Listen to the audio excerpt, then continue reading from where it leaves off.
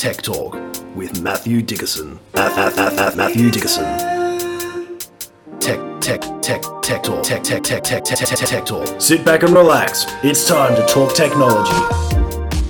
Hello, Razzle Dazzlers. Strap yourselves in and get ready to be fandangled with another cracking Tech Talk with Matthew Dickerson. Today we're going to rock your socks, and that's a guarantee. We'll take a look at how drone tech will possibly save your life one day. Rex Airlines is about to take a bold leap, and headlights are stepping up their game to make your night drive just that little bit safer. But let me bring in the king of the digital razzle dazzle. Welcome to the microphone, Matthew Dickerson. What's been on your mind, Matt? Well, I'm impressed with a bit of your razzle-dazzle at the moment. You've been doing some razzling-dazzling on stage at the moment. In my brain, and I cannot escape it.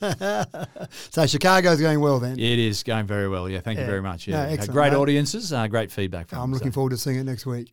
Yes. So this week, I've actually been intrigued by the whole concept of how people approach a discussion, debate, call it an argument if you want, but an argument sounds too confrontational. So that ongoing debate that people have about any subject whatsoever. Look, when you see it on social media these days, it seems to be always, see so-and-so get humiliated in this. And we've lost the context of having just a debate where ideas are shared and they can be opposing or in opposition or whatever. And that's the scientific nature that we got to analyse things. But anyway, We've got to get back to that analysis, I think. And it's quite interesting if you analyse top CEOs from, say, ASX 200 or Fortune 500, it's at the point now that you're more likely to be a CEO of one of those top companies if you've got an engineering and science background rather than if you've got an MBA. So we've crossed the line now because you think MBA, well, that must be to do with business, so that must be where those CEOs have got a background in. But no, what you find a lot of boards are after now, I'm talking about boards of these public companies, is after people that can make decisions based on data, not on, I think this is the way to go. Yeah, feels. Yeah, that's right. Let's analyse the data. And they've found that people with a science and engineering type background have those scientific principles and they make decisions based on that. Well, I would have thought someone with an MBA would have still had some sort of a level of analysis, but obviously, engineers, we know that they're trained in that sort of area. And you're right. I'm sure that people with an MBA do look at numbers and make analysis based around those numbers. So I'm not dissing the MBAs here, but I think it's interesting that scientific process in just everyday life. It doesn't have to apply. Those scientific principles doesn't have to be just applied in the laboratory. You can apply it to everyday life, and I'm talking about just general debates about whatever. And so I enjoy looking at those debates and being involved in those debates where people engage in a way where they are basing it on some data and some information, some facts, rather than, as you said, shoot from the hip. You see something on social media and then you go off down a tangent, which is the completely wrong tangent, or without all the information, without all the data to hand. And a couple of things come to mind. One is that whole thing about the burden of proof. So if I say to you right now, we're sitting here in the studio, James, and there's an invisible unicorn right there. Prove to me that it isn't there. You would say, well, no, the burden of proof is on you, Matthew. You've created this crazy idea. You've made this bold claim there's an invisible unicorn there. So the burden of proof is on you. You're making the claim that it's there. So it's not up to you. Makes sense to me. To disprove it. It's up to me to prove it because I'm making the claim. But sometimes you'll see in those debates, and I use debate in a very loose way there, but in those debates you'll see, well, James, there's an invisible unicorn there. You prove to me that I'm wrong. And then this whole debate starts off and I'm thinking, no, it's wrong from the beginning. It needs to be the burden of proof on the person making the claim. And then the other one that I love, which is an expression way back from the 1800s, and it's often used in scientific areas, is the concept that the absence of evidence is not evidence of absence. Yeah. So I can have, again, if I use the unicorn example, well, there's no evidence there about there being a unicorn there, therefore it must not be there. No. That's not quite correct. The absence of evidence doesn't mean it's not there. You may not have found the evidence yet. So just the fact there's no evidence to support my wild claim doesn't necessarily mean it's not true. I've got to work harder to prove my wild claim, but just to say, well, I can't see that invisible unicorn, James, therefore there's no evidence to support that, so it's not there. No, the absence of evidence is not evidence of absence. You need to work a bit harder to try and prove something there. Well, do you know they're looking for dark matter right now down the bottom of a mine in Stawell? in Victoria. And so they've set up a whole laboratory 2 kilometres under the ground there. Right. It's amazing. So the idea about dark matter has been around for a while now. We've seen these galaxies rotating at a speed that doesn't match the mass that they've got.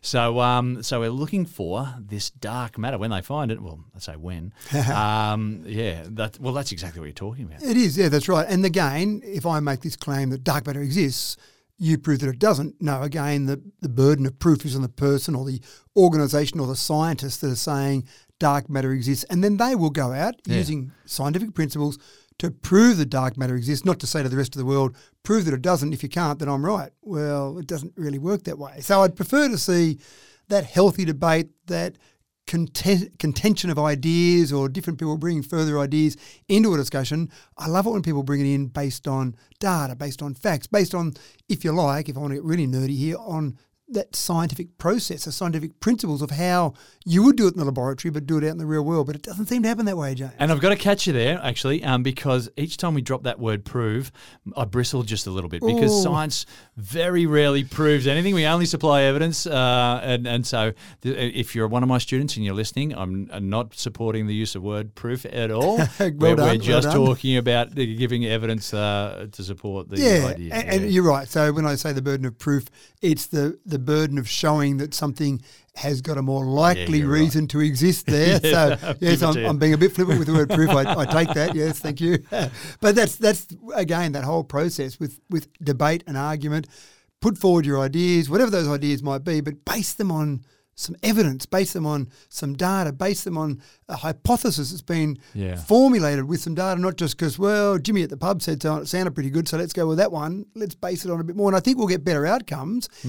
And the other thing that I think that happens in those debates is no one wants to be wrong. Now, scientists love to be wrong.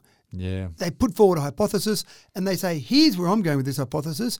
So if you can prove that I'm wrong, fantastic. That's great. Let's go down another route. But until you can prove I'm wrong, I'm going to keep developing this hypothesis. So, and maybe people don't love to be proved they're wrong, but that's the idea of those scientific hypotheses. That's the basis of science. When you're doing a science at the highest level, you design your experiment to disprove yourself. Yeah. And if you cannot disprove yourself, then you must have further evidence. You're one step further down there, and you're showing everyone else the same one. Here's the way I'm doing it, so you go out and run the same. The repeatability, being able to repeat those experiments, so that anyone out there can look at it and do it and repeat it and repeat it and repeat it. And if suddenly they get different results, then hold on, what's going on here? If everyone else is getting the same results, at least you've got a bit more down the path, if you like, towards enlightenment. Sounds a bit heavy. And there's your lesson for today, folks. All right, we better get into some interesting stories here. Sure. Now, do you know the biggest problem with paying for things these days, folks? Well, it's not the money about it, the finance. It's too much plastic, isn't it? Credit cards, plastic. Even virtual cards on your phone, well, your phone's still got plastic in it. Cash is plastic. We need to get away from plastic. And metals, well, they're just so Renaissance era, aren't they? Well, how about this, folks? Dozens of Whole Food stores in the US are trialling a new tech whereby you can pay with the scan of your palm. Matt, this is going to trigger the COVID paranoid. Let me say that again, the COVID paranoid, isn't it? Well, do you see these taking off? I do, and I feel like it's a bit like a Star Wars. I can just see, this wave of the hand, and it's just like using the Jedi, using the Force, right? That's right. Just by the Force, I just pay for those. So hang on, do you have to slap your palm onto a glass screen or something, or can you just wave it in front of it? Wave it in front of it. So I love the Star Wars, the Jedi feel. For this packet of chips. That's right. You have paid for this packet of chips, sir.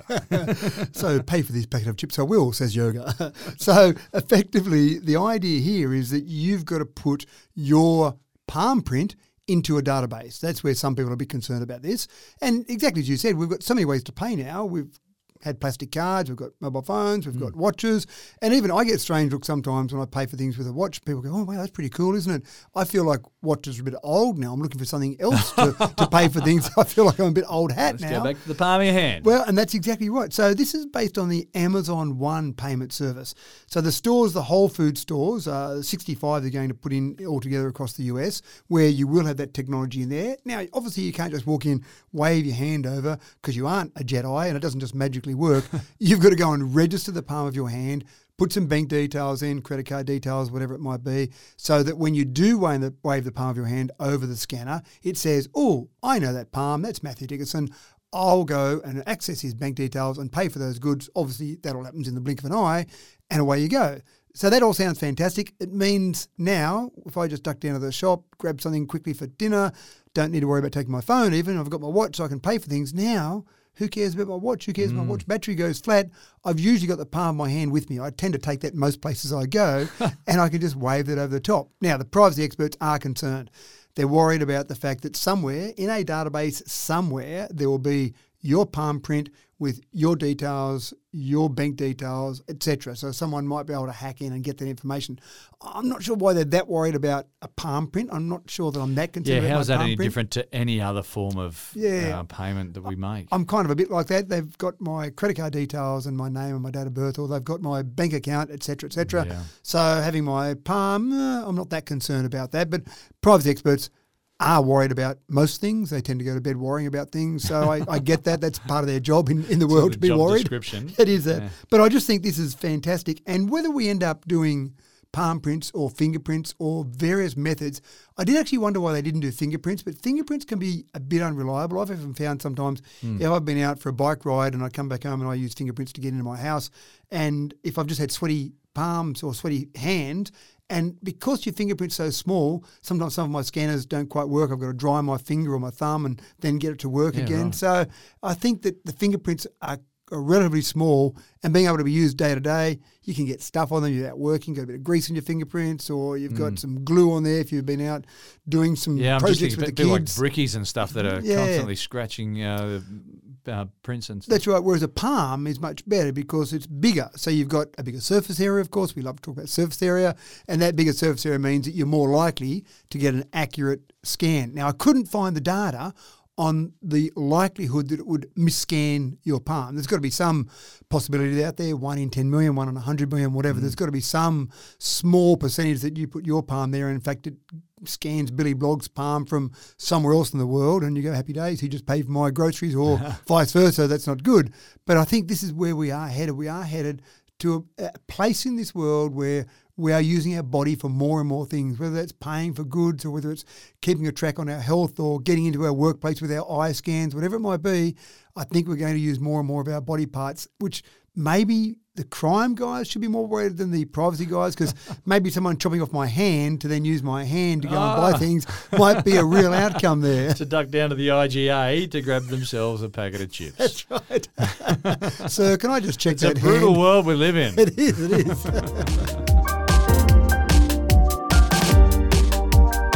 Headlight Technologies is on the up and up, folks, and I bet you didn't see that coming. Titty boom. Ford is releasing its high-resolution headlights aimed to make the night drive safer. Matt, we're talking about projecting helpful images into the in front of the car as it's driving through the night here, right? Yeah, that's right. Projecting images onto the ground. And let me just go back a little bit. We have chased, I actually think when we first started with cars, so I'm going back to 1886 now, when Carl Benz first applied for his vehicle powered by a gas engine. I think it was patent number 37435 approximately. Yeah, right. And when he first put that patent in, I guarantee that what everyone was trying to do back in cars at that point in time was to make them go faster, make them go longer. They probably carried some jerry cans with them to get the range they needed out of them. And they all wanted to develop these things that were better to get from A to B. And I guarantee that it wasn't about safety back in those days. The first death didn't occur for a driver in a car accident until 12 years later, 12th of February 1898. That long? Yeah, it took 12 years. Henry Linfield died. And they said, That's the a reports claim at the to fame, time, isn't it? no, it is. The reports at the time said the accident was probably caused by the high speed at which the car was being driven, estimated to be 25 kilometres an hour.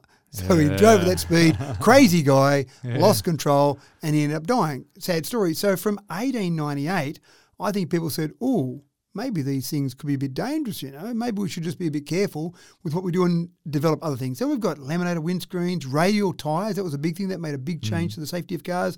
Seat belts, the biggest single safety factor in the development of cars. Airbags, anti-lock braking, a whole range of things. But still, despite all those things, 1.3 million people die each year for the convenience of the motor car. So it sounds incredible. One of the things that we probably don't take enough notice of is nighttime.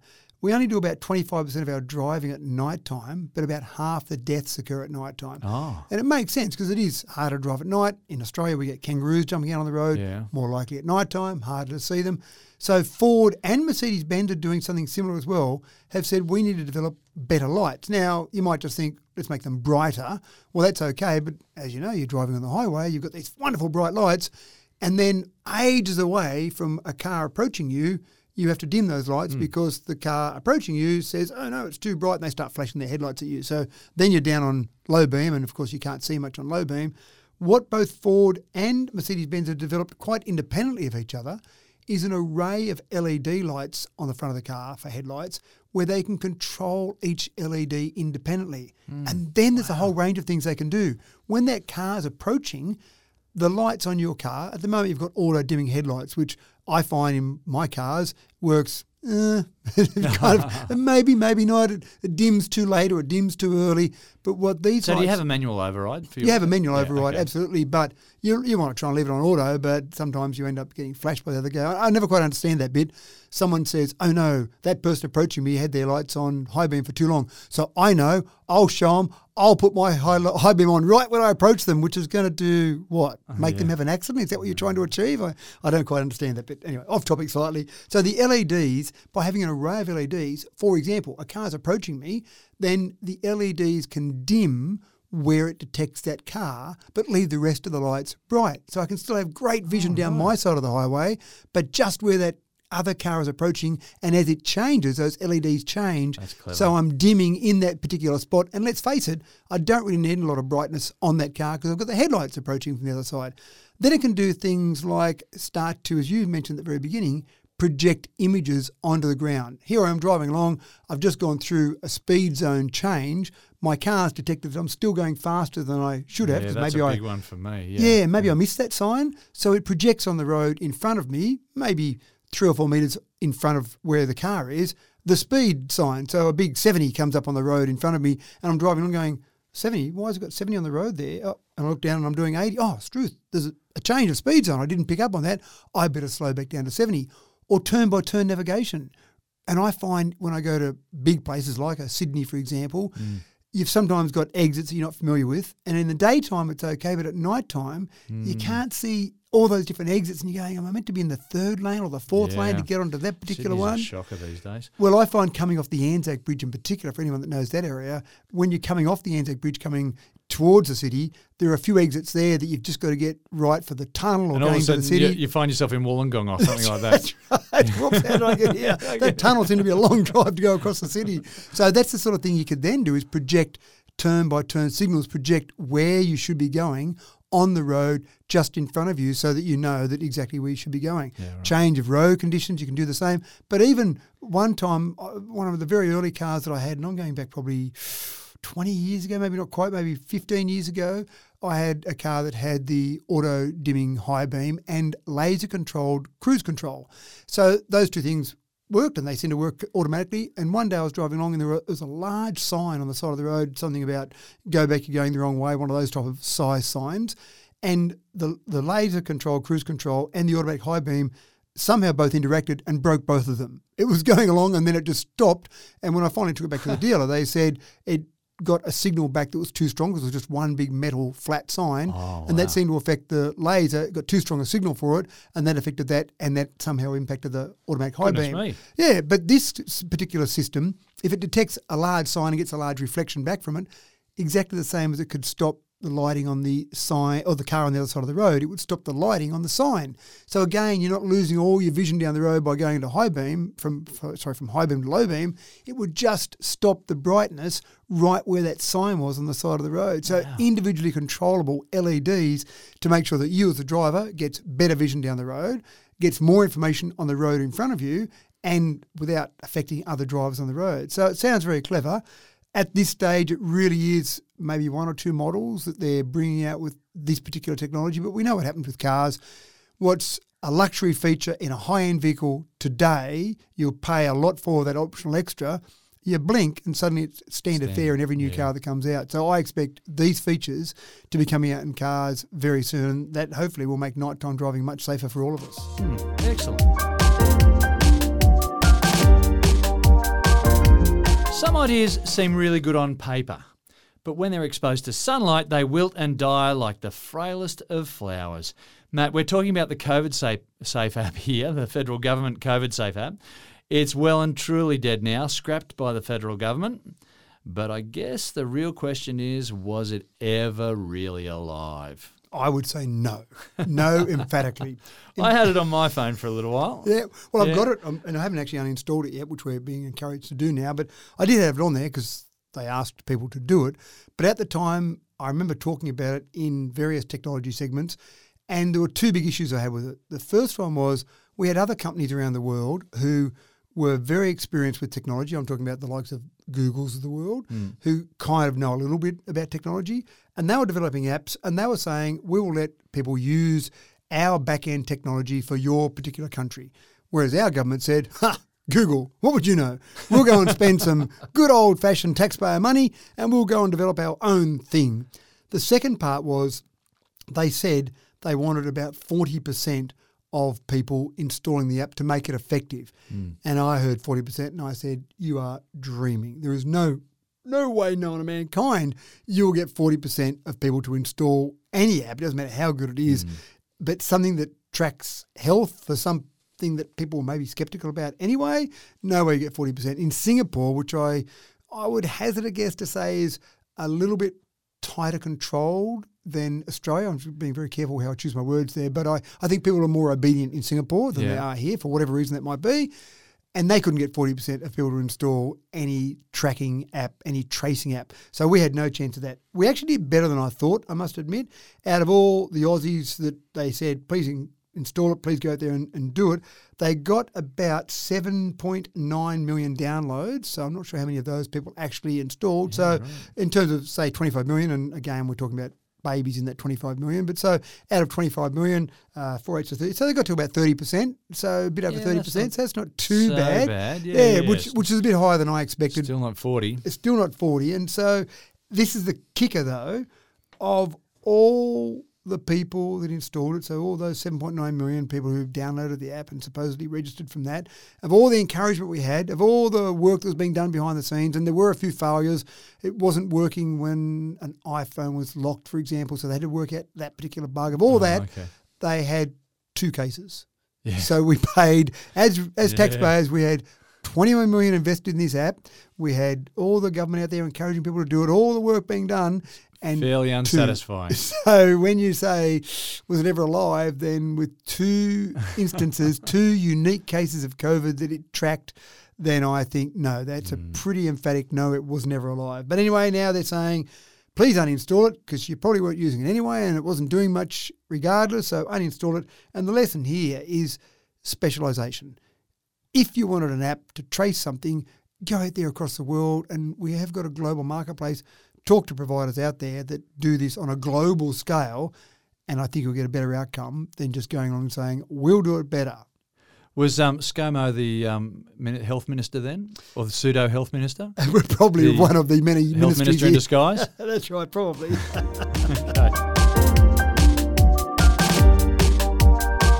In a medical emergency where seconds mean everything, the time lag in waiting for a blood delivery may be the difference between life and death.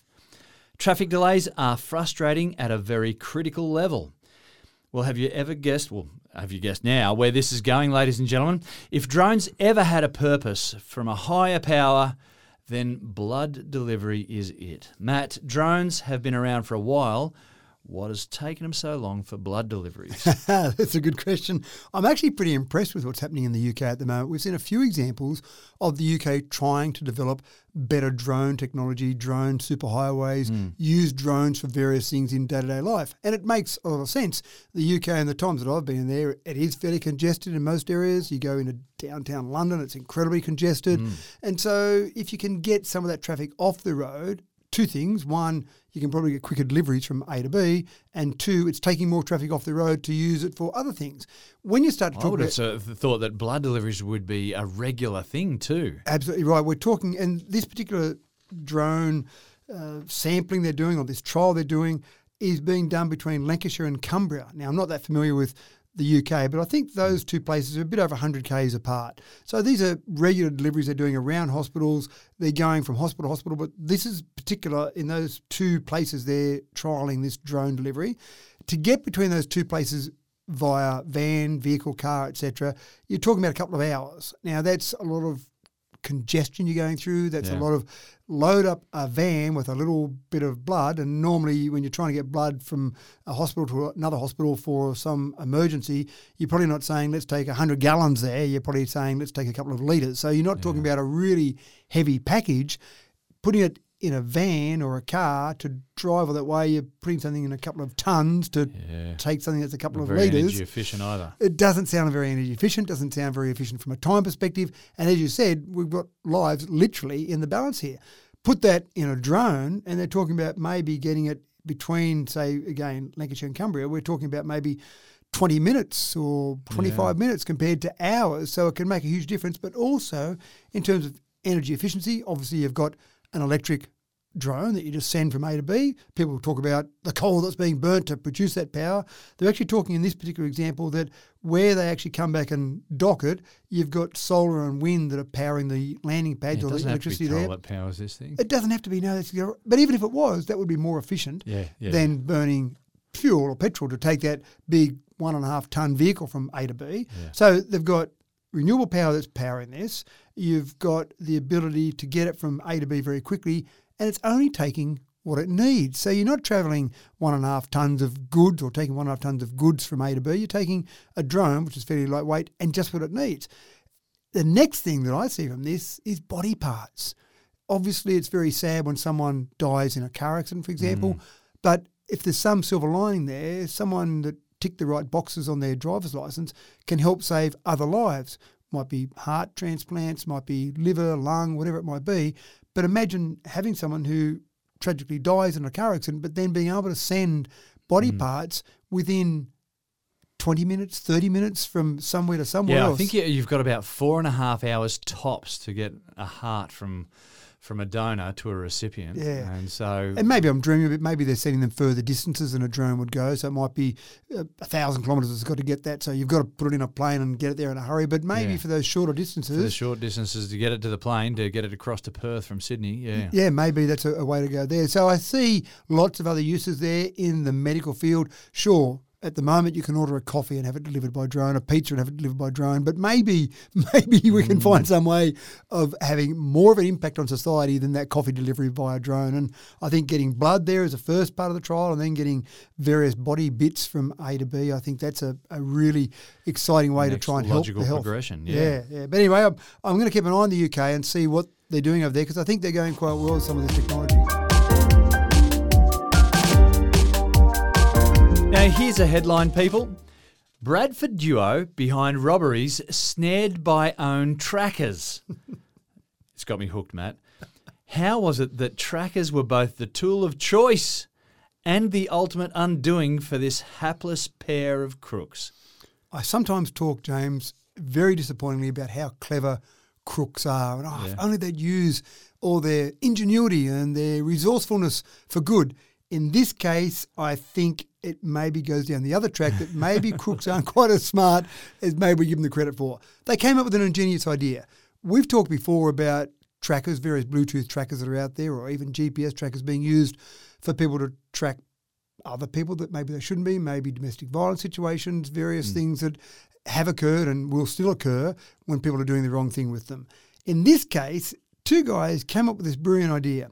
For some reason, they targeted Chinese restaurants and Chinese takeaways. And maybe because the people that own those restaurants and takeaway shops were very hardworking. They'd go to work early in the morning, they'd stay there and work away and go home late at night. So they came up with this idea. They said, what about if we found out where these people lived? They're at work all day, so we can just run amok in their house and steal as much stuff as we like. So they put a tracker on the owner's car. and then they watched where that car would go each night, and they'd come each day, and they got an idea of their movement. So, oh yes, we can see from Tuesday to Thursday, they're definitely at their shop, at their business from 6 a.m. till 4 p.m. in the afternoon. We've got a huge window of opportunity there. Fridays and Saturdays, they sometimes go home during the day. We won't go then. So they got this little idea of their movements. They knew where they lived because they obviously could see where the tracker went to. So they said, we've got this great window of opportunity to break in. And plus, we can also keep an eye on the tracker so that if it does start moving, we can get out of the house that we're in, breaking in and stealing stuff. So, ingenious. Yeah, not a bad idea if you're that way inclined. 150,000 pounds of goods they got away with only over a couple of months of doing this. But... Sorry, they thought they got away with. They thought they got away with. But one of the cars that was parked at one of the people's places that got broken into, the police had a look at it and they found a tracker. So they went along to the tracking company and they said, we seem to have found this tracker. It seems to have been used in some robberies. It's not owned by the person that owns the car. Can you give us some further information? They found that there was a regular address this tracker went back to while they were in between going to the various restaurants and the people's houses. They had it back at their place. So the police just politely knocked on the door and said, we seem to... $150,000 worth of goods back, please. So $150,000 worth of goods. That's right. They had the brilliant idea of using the tracker to do all of that, but they just forgot that maybe we should have turned off the tracker when we took it back home. So they got caught red-handed, literally with that, with the tracker, with the goods. 15 years jail time they're now doing, so they can spend all that time maybe together. I'm not sure if they're in the same jail, but working on that to see what their next ingenious idea might be. And that comes with a soundbite. Wah, wah, wah, wah. Very good. The air taxi concept is gathering traction, folks. You can tell that's an idea with potential when a big business comes to take a bite. And United Airlines have taken a seat at the table and ordered an hors d'oeuvre with a $10 million pre-order of air taxis. Matt, this air taxi business is about to really take off. Diddy-boom. You're full of them today, aren't you? We know that things are getting serious when traditional companies start coming in. Air taxis, and there are some air taxis already operating around the world. Dubai, for example, they've got companies you've never heard of. And so you think, well, that's a little startup. Will they continue to exist next week or the week after? Are they going to fail? Are they going to plummet? And while you're on the puns, I might as well jump in on the puns as well. Are they going to plummet out of the sky? Yeah, it's a free afternoon there. But when United Airlines, who obviously have a very large and successful business in taking people via the air from A to B, when they say we're going to drop a $10 million down payment, this deposit is a $10 million deposit on 100 airborne commuter vehicles, you start to think, maybe there's a bit more life in this than we think. So again, you can just imagine the end-to-end process here. We'll book United Airlines to pick me up from my home and take me to the airport, where we'll then get on a United Airlines flight to take me from A to B, wherever those larger distances are. Take care of me in every That's right. way. And then when I get to the other end, I'll then get in the United Airline personal transport and take me to the motel I'm staying at or wherever it might be. So they're trying to do the whole gamut from your home, door to door, literally, and they believe that this investment is where they'll get there. Now, there's $1 billion, which is the phase one of this Archer Aviation, these 100 airborne commuter vehicles. So that's that $10 million down payment we're talking about there. The order, if they go ahead with this and it goes to fruition, is a $1 billion order, which is not the largest sum of money when you start talking about some of these large companies. When you talk about planes, when United Airlines orders a A380 or a 787, you're talking about hundreds of millions of dollars anyway. So $1 billion doesn't sound that much. But when you talk about $1 billion in small commuter vehicles, not 737s or 787s or A380s. It's a fair sort of a fleet. It is a fair sort of fleet, so 100 of those. Now, again, this is only in the US at this stage. They're talking about doing this, but United Airlines, it works for them. Then Qantas will get on board and every other airline around the world will start to say, we know about getting people up in the air and flying from between places. So doing it in shorter jumps and doing it in places where there's no airlines at the moment, I think a lot of these airlines will want to be in on the game. And we'll pick you up at your hotel and we'll drop you off at your next hotel. Yeah. Wow. That sounds fascinating, doesn't it? And while we're on the subject of innovation in the air, our very own Rex Airlines here in the land of Oz is looking for the commercial edge over the other local short trip suppliers. They're looking to pioneer electric propulsion with plans to start converting their existing turbine aircraft. Matt, this is a bold move, and if it works, it'll send a spark to the industry like nothing else. Oh, you're just still rolling them out now, Boom. James. So this is actually a really clever idea. Most aircraft that we've been talking about before that are going down the electric path, they start with a blank sheet of paper, they design an aircraft from the ground up, and so the first thing they've got to do is get the airframe to fly and then get that approved by the regulators in whatever country they're in. Then they've also got to work on the propulsion system to get that electric motor to take it again flying through the air. Rex have said, well, hold on, we've got the largest fleet of Saab 340Bs in the world. We've got 61 operational Saab 340Bs. The airframe's fine. The airframe's been proven to be very reliable over a number of years. Sure, at the moment we've got turboprops in there that are using fossil fuels to run those turboprops. What about if we just took those turboprops out and put an electric motor in, worked out some system with, say, batteries or hydrogen maybe, and then we've got this fantastically good aircraft that's been proven to be very reliable for so many years to continue to fly. Now, part of the process here is they believe they can get these flying and approved for flying, taking passengers much sooner than if they started with a blank sheet of paper. I think they're also working on the fact that it's probably more cost effective to do that, again, from a time frame perspective, but also because you've got all those aircraft already. And again, with maintenance on aircraft, they're fascinating in terms of how long you can keep flying an aircraft for. With all the rigorous maintenance standards they've got and all the components that need to be replaced and the inspections they have, having an airframe that's 20 years old, 30 years old, 40 years old, it doesn't seem to be a big deal. With a car, mind you, no one maintains their car like aircraft are maintained, but with a car, you think a 40-year-old car would be terribly old and very inefficient. But with the airframes, they seem to be quite good. So they've gone down that path. Now, they've gone down this path for a few reasons. First thing is that if they can get it to operate and operate successfully in terms of competing against other ground-up electric planes, they still think there's about a 30 to 40% reduction in noise they can achieve by going from a fossil-fueled turboprop to an electric motor. And they believe, most importantly, there's a 40% reduction in costs, in operating costs. Yeah, okay. That's the big one. Now, we've talked about it before that electric Cheaper tickets. Well, cheaper tickets for everyone. Fantastic. We've talked before about electric aircraft. The big advantage for them is when you talk about the shorter flights, the 1 hour, 1.5 hour flights. When you start talking about flying Sydney to LA, the amount of weight in batteries outweighs the whole plane multiple times over. So we've got a long way to go before we get electric from Sydney to LA, but electric for those 1 hour or 1.5 hour flights, that's quite achievable. Now, Rex have said that they will work on possibly some hydrogen. There'll be batteries in there as well, but possibly some hydrogen as well, which I think some of these long-haul trucking companies and some of the long-haul aircraft will probably go hydrogen as well.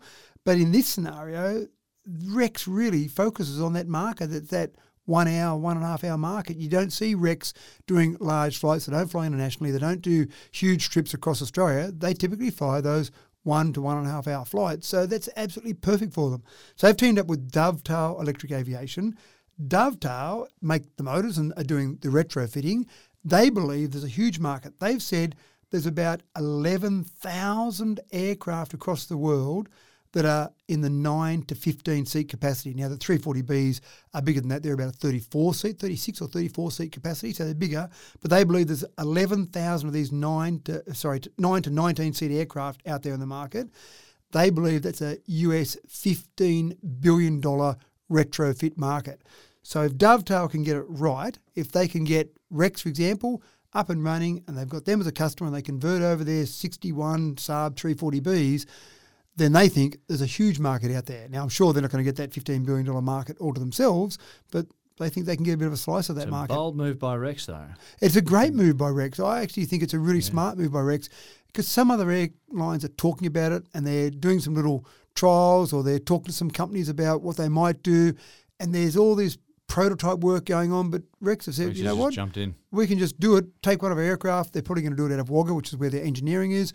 We can do it out of there. We can retrofit an aircraft, start doing some tests, and away we go. I actually rang the deputy chair. I know the deputy chair, John Sharp of Rex Airlines. I rang him about it because I thought it was a very clever move, and I just wanted to get a bit of an insight into it. And, yeah, they're pretty excited about it. I think they can see a real future here for them to be a real leader in the Australian market.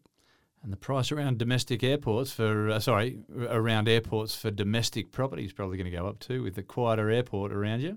Oh, that's really interesting. Actually, we had my son's 21st in Sydney last night, and we sat there outside in his backyard, and there were aircraft coming in, mainly coming into land, and it was pretty noisy. And I said, I've been here before, I don't remember it being this noise. And he said, when the wind's coming from a certain direction, we get aircraft landing on different runway and et cetera, and the wind coming through. So it was particularly noisy that night. But I'm sitting there thinking, I couldn't handle living. I mean, the university students, so they don't hear the noise over the alcohol, I think. But I think in general, it does get pretty frustrating living in some of those places. And you want your air... I lived in Stanmore and Mascot for about 2 or 3 years. So we knew the sound of airplanes. Yep. But after a while, it just got to a stage where you just couldn't hear the television. And you're just like, I can't hear hang on, there's a plane going over. Well, I was wondering that. So we forgot that the planes were actually bouncing their landing gear off our roof. And I said that to a couple of my son's flatmates last night. I said, so do you notice the aircraft? And they're going, what aircraft? But they were drunk at the time. But I said, do you notice it? But they didn't. They've lived there now for 7 or 8 months. Yeah. And they said they didn't notice anymore. As I found it having a conversation, I'd just stop talking for 10 seconds, 20 seconds, and then I'd start talking again. Again, it wasn't every time, but you want your airport as close as possible to the centre of the city, but no one wants to live under the flight path. So again, electric aircraft, you're right. If it was 40% quieter inside the aircraft and 40% quieter outside the aircraft, that'd be a huge bonus. Absolutely. Now, we all know that there is something about natural daylight that fuels the soul and restores vitality. It's something that we tend to take for granted here in Australia. But it's something that I gather is very hard to reproduce artificially with quality. Matt, some clever cookies have been working hard with LEDs, and they seem to be getting very close to the real thing. Most importantly, they use the word quantum. Yes, quantum makes it sound very scientific, doesn't it? Absolutely. Quantum. Ooh, I'll have some of those, thanks. They're actually using quantum dots. Now, by using quantum dots, they've effectively made semiconductors that are a few billionths of a metre in size. Yeah, right. Then they're using that for their light, so they're coating that light in it. And so again, they're getting to that point where they're individually controlling all of these dots. And why do you care about that? What are you going to do with all of that? You're going to be able to change the temperature, and when I say the temperature, not the heat, but the light output temperature of those quantum dots to give you different temperatures. So when you talk about reproducing daylight, the idea of this is that you can reproduce the day. So as you have the light in the morning from the sun, a different temperature than the light in the middle of the day compared to the light at the end of the day, by using these quantum dots and by controlling all those individual LEDs in these quantum lights, then you can actually have inside, no light from the outside world, inside the light can be replicating that sun in the morning. So you're feeling like your body's, it's morning time, I should be getting up. And then the middle of the day, I'm feeling like I'm getting that bright sunshine from the middle of the day. And then as the day gets towards the end of its day, it's changing its colour again to get to that point where you think you're outside, right, time to go in and have some tea and get ready for bed now. So it's doing all of that. Now you can do all sorts of other fun things. Looking after your circadian rhythms there. Exactly right. You can do all sorts of other fun things with them as well by being able to change them and use them as disco lights or whatever else you want to do with them. But I think the real part here is being able to actually get those more accurate colour temperatures so that you can do whatever you want with them. But I think one of the things we'll do is we'll see lighting inside offices, for example, lighting inside, probably not so much houses because you tend to have some windows outside so you can actually see a bit of the outside world. But in an office scenario, it's pretty hard sometimes to see outside, and so you're relying on that lighting to replicate that in schools, in large schools, for example, trying to get some of that natural light. Even in an area, a large CBD metro area where you've got large, tall buildings where the sun might be shining, but there's too many shadows being cast, so you're not getting those right amounts of outside light coming inside your office block as well. So I can see uses all along those places. They're not going to be used in casinos because in a casino, you don't want people knowing that the sun's up outside. You want to have the same lighting all the time. You don't want to have any windows outside. You don't want people to realise they've just spent 36 hours straight in the casino pouring their life savings into there. So goodness me. There's one spot they will not be using them, or maybe they will use them. They'll just make it always feel like it's nighttime, so you should be there enjoying yourself, even though it's just gone through 48 hours of outside light. But yeah, again, I just think we're getting better with LED lights, and we're also getting better with using them for low energy. So that's really good as well, rather than just the old-fashioned idea of take a small strip of metal and then heat it up so much that it puts out some sort of yellowish light. Incredibly energy inefficient because you're putting out more heat than you are light with some of those, whereas LEDs are very clever at just putting out light and conserving that energy as much as possible. But I think the world's onto that. I think many people around the world have got LED lights now, but just getting better LED lights is the real challenge. Very interesting there. Now, on a global scale, EVs are booming. Sales are up by 63%. And a big whack of that is due to the Chinese market, which is leading the charge. Matt, clearly no one in China has to travel long distances, he says sarcastically. Very good, James. Very good. It's actually great. I love to see some of the data, and we talked about this at the very beginning of the episode, all the stuff that gets thrown around about EVs, and I get some regular reports through that just give me some sales numbers, and this is exactly what this is. It's comparing the first half of this year, global sales numbers, compared to the first half of last year. Now, so many things that we see comparing 2022 to 2021 or 2020 have a little asterisk next to them and they say COVID impacted numbers. But car sales weren't impacted, in particular EV car sales weren't impacted to the same extent. Amazing? So the fact that we've got a 63% increase in EV sales for the first half of this year compared to the first half of last year, so we're talking January to June here, that's pretty exciting. Now, and we want to look at where those increases occurred. First place we can see an increase is in China. You mentioned China there. 2.4 million EVs were delivered to customers in China. But the good news is that the first half of last year, only 10% of all sales were EVs. This year, 26% of all passenger car sales were EVs. So when people say, oh, yes, what's it matter what we do here in Australia? Because in China, blah, blah, blah, blah. Well, hold on. 26% of all sales in China were EVs the first half of this year. So that's pretty exciting. When you look at Europe, for example, Europe have been getting the hang of this, and there's lots of bans across different parts of Europe, and in some parts of Europe you've got incredible numbers of sales. But in Europe, across the board, they went up from 16% last year of all sales to 20%. So they were in front of China last year, but China have gone screaming past them. In the US, and I think people kind of feel like the US, they want to keep burning fuel, and fuel's pretty cheap, and they want those big roaring V8s in their cars. Now that you've got things like the F-150 Lightning, you've got Hummer EVs, you've got some EVs being produced in vehicles that people particularly want in America, they're getting there. Still a long way to go. 414,000 EVs were delivered to customers in the first half of this year. That was 3% of new car sales last year. That's up to 6% this year. So still a long way to go for that to really make some real traction there. Obviously, Australia doesn't feature on the list because we're so far down the list. We're still hovering around that 2%, just under 2%. We've got such long distances. Well, sorry, that's one train of thought. But now, when I started then looking at companies, and obviously everyone associates EV sales with Tesla. Well, they've been knocked off the perch. They've been knocked off number one across the world. BYD, Build Your Dreams. Yeah, you were talking about that a while ago. That's right. So they were number one for the first half of this year. 640,000 EVs were delivered in the first 6 months of this year. Tesla's still very strong. They're number two, 565,000 cars delivered. Then number three is SAIC. Now, that's a conglomerate. They've got companies like GM and Wuling in there. They're in third place, 393,000. Volkswagen Group, they're the real sleeper. I actually think Volkswagen have the manufacturing capabilities and they're still very focused on knocking Toyota off the perch. Yeah. They're really, I think, the real sleeper here. They know how to make cars in quantities. So I think they're going to keep rising up. So at the moment, they're in fourth place. You think it's going to explode one day? I think so. I think that's my little prediction there. 375,000 vehicles from Volkswagen. And then Geely Group, I'm not sure if it's Geely or Geely Group, G-E-E-L-Y. So they've got brands like Volvo, Polestar, Link, and they're in fifth place, 121,000. Not big numbers. But I think Polestar, for example, there's been some really good reports coming in about Polestar. So I'm keen to see how they continue on there. But it's a different makeup. Now, when you look at that, when you look at the top five there, you see brands like BYD, Tesla, SAIC, which has got a GM, a traditional brand, Geely Group, Volkswagen Group.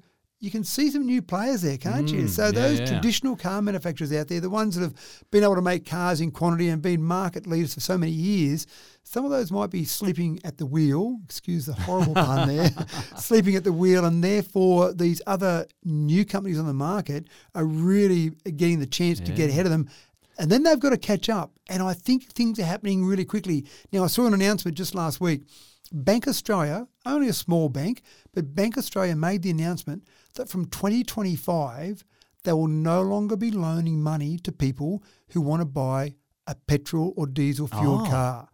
Now, that's a really interesting move. Now, I didn't get all the information about why, but part of the logic seems to be that when they lend someone money for a car, the collateral that you're putting up for that is the car. So you've got a balloon or a residual at the end of that process. So you buy your car, you take it for a 5-year loan, for example, and you might say, yep, it's still going to be worth 30 or 40% of that at the end of that time frame. You default on your payments, they can repossess the car knowing they'll get their money back in that way. But it seemed to be that in 5 years' time, so 2025, jump to 2030, Bank Australia is concerned about the risk factor for them as a bank not being able to get their money back if you default on your loan. So why are we going to risk that? Plus, I think they're concerned that if you go along and buy a petrol car in 2025 and we lend you the money for that, we're maybe doing the wrong thing by you as a customer of ours by saying, sure, borrow that money for something that's going to be worthless in the future, but we'll still want you to pay the money back. You might say, oh, this is a piece of junk. Why do I want this in a few years' time? And you just park it and say, well, I'm not going to pay you back the rest of the loan. When you start to see banks don't get things wrong that often for their forward predictions. So when you start to see banks say, forget about what the market's doing, forget about whether or not Australia's going to have petrol cars for sale, we're going to stop lending money to you to buy a new petrol car from 2025 onwards. That's a really bold statement. I can hear some conservatives from the other side of the speakers there. And they're starting to raise their fists in anger. They can't do that to us. Well, I had a friend bought a Tesla Model Y many months ago. He ordered it. He went down this week to pick it up, and he sent me a picture of the warehouse where he was picking it up. And there were Teslas, the Model Y, for as far as the eye could see. And he said they were the deliveries that were meant to be going out basically from that day, as quick as they get them out the door. He said when he went in, handed over his ID to show who he was, and there were about 20 people in there just taking ID from people, taking them out to their car. There you go, sir, on you go. So just the numbers going out the door, incredible. He was just blown away by it. Wow. Yeah, so things are changing. But anyway, that's a bit of an update on EV sales across the world for those people who think it's not happening, for those people who think, no, I'm never going to have one of those, then things are changing, and things are changing quite quickly. And that, folks, is enough razzle-dazzle for one day. I hope you enjoyed the show. Another cracking tech talk, Matt. I hope so badly that Rex can get some leverage with their new venture and breathe some more life into regional travel. They'll be flying ahead before we know it. Thanks for tuning in again, folks, and choosing us. I'm James Eddy, and as per usual, it's been a pleasure bringing you Tech Talk. We hope to see you again in another week's time.